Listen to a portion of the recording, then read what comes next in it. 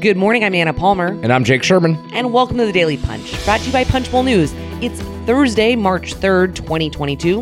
Let's get into the mix. Here are your Washington headlines of the day. Number 1, the January 6th Select Committee bombshell. Number 2, news on funding for Ukraine and COVID relief. And number 3, Hill delegations head to the Ukraine. All right, Jake, let's get into it. The biggest story this morning is the January 6th Select Committee and what some documents that came out last night. It's a bombshell that may ultimately prove to be the biggest thing in terms of at least understanding where the Select Committee is going. They are now asserting that former President Donald Trump and others may have committed fraud and obstruction in trying to overturn the 2020 election. Yes, that is true. It is a bombshell. I would just caveat everything. So this is my intro caveat. The January 6th Select Committee is not a prosecutorial. That's a great word to use at 5 Say that 3 times fast. Yeah, it's I tough will at not. 5 in the morning. I could barely say it one time slow. It doesn't have the power to prosecute, right? So this filing came as part of the panel's attempt to enforce a subpoena for John Eastman, a conservative lawyer, and it's playing out in a federal court in California. But the January 6th Select Committee has a lot of evidence and is almost certain to put together a criminal referral to the Justice Department against the former president, Donald Trump. So this is huge. And this is going to be, it's going to be talked about a lot on Capitol Hill, and it does kind of increase the stakes for the public phase of this investigation, which we are still waiting for. We keep hearing it's going to be in the spring or summer. I'd say summer at this point is more likely. This is going to give Trump further incentive to go against Cheney and to try to make her, make her the boogeyman out of this. I don't want to get into the legal merits about whether this is a about whether there's a case against Trump. I'm not a lawyer. You're not a lawyer, but it's worth reading all the coverage of this because the Select Committee is laying out some pretty damaging and pretty thought out criticisms and not only criticisms but accusations against former President Donald Trump.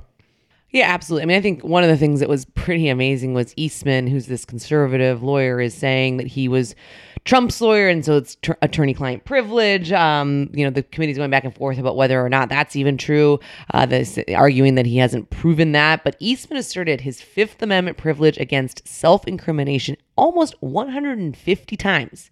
150 during his interview before the Select Committee on December 9th.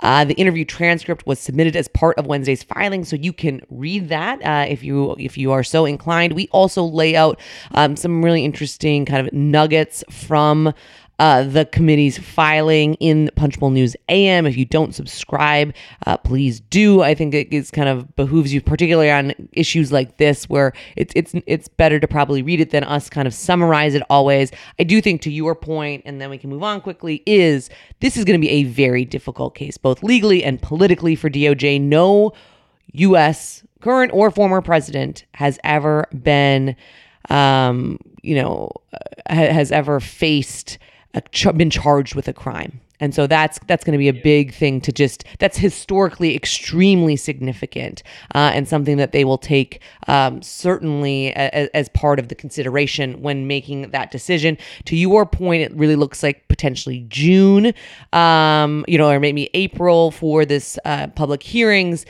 with a report by June. Certainly a report is expected to come before the midterm election.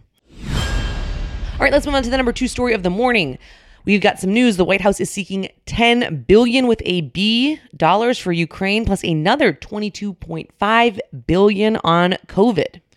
Yeah, so this is good. This is news that we're breaking this morning. The administration is sending up their request for the money for the Ukraine and the COVID money in the coming today. But they told us last night A source told us last night the timing is in flux, but listen, there's not much flux to be had. The government runs out of money in 8 days, and the administration wants COVID and Ukraine money to be considered as part of this package.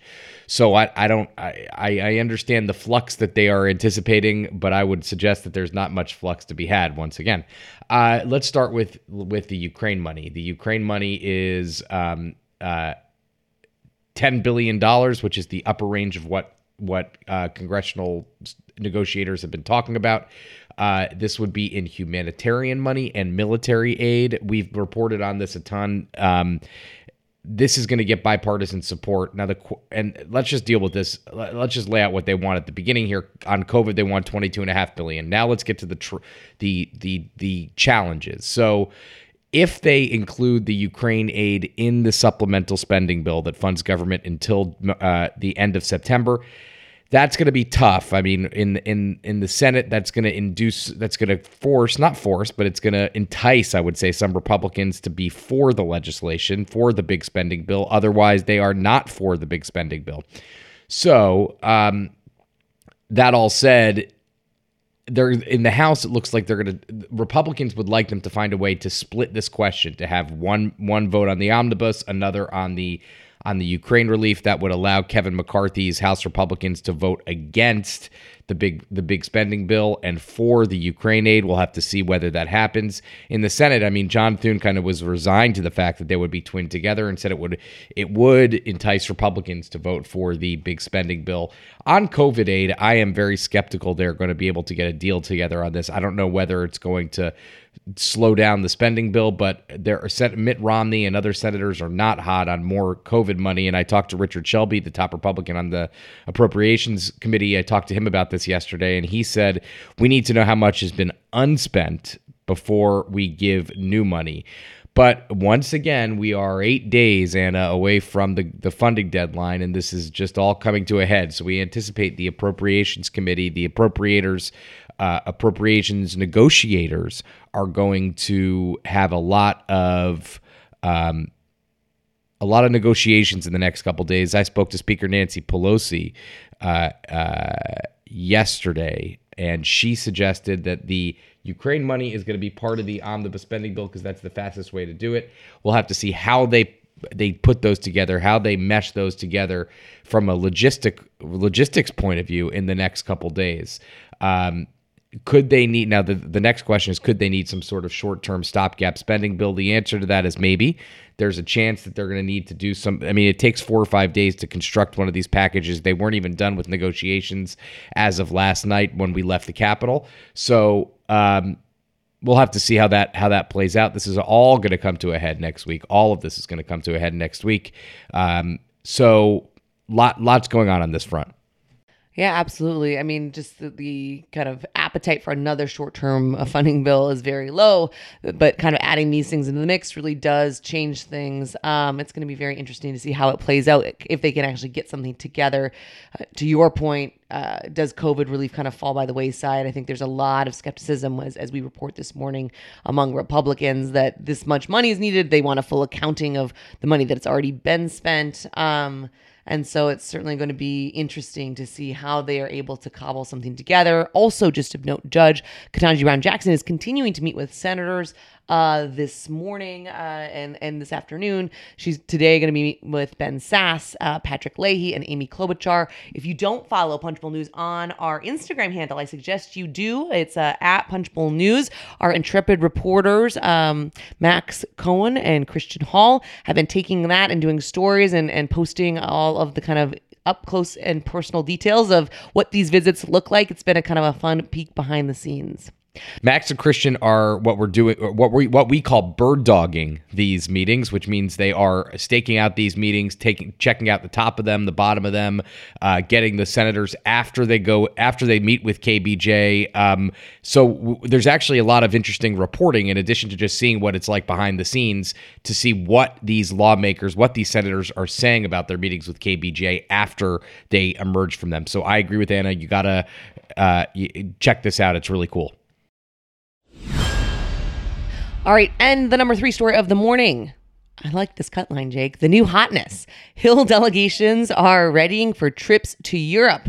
War is raging in Eastern Europe, and guess who thinks it's a good idea to head over there? Members of Congress. Yeah, because Anna, when there's a massive conflict, a land war in Europe for the first time, why wouldn't you want a bunch of members of the House of Representatives just hanging out on the border between Poland and Ukraine? It's like, what could go wrong? That's what they want, That's what people are asking for. So I think thank God they're going over there, because this war cannot go on without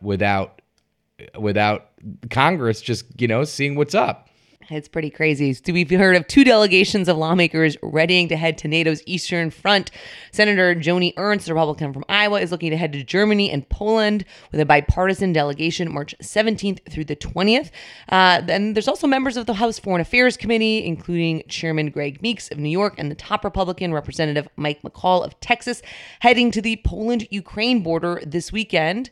To your point, it's pretty crazy to me that right in the middle of an actual war, Congress. Yes, I understand these members want to understand what it actually is looking like, but you don't usually hear of, in the midst of an actual ground war, members of Congress going directly there for the weekend. No, you don't, because it's insane. It's completely nuts. But listen, I mean, I guess it is they need some oversight of something and whatever. But no, I mean, listen, members of Congress go to war zones all the time, go to hot spots all the time. It's just, this seems like a particularly precarious situation. And I'm not, listen, I guess you got to do what you got to do, but what a world. All right. Well, we will not be going to the hot spots. We'll stay in the hot spots of Washington, D.C. and keep reporting on that for all of you. Thank you so much for listening. Leave us a rating and review. You can also subscribe to Punchbowl News at punchbowl.news. Have a great day and stay safe.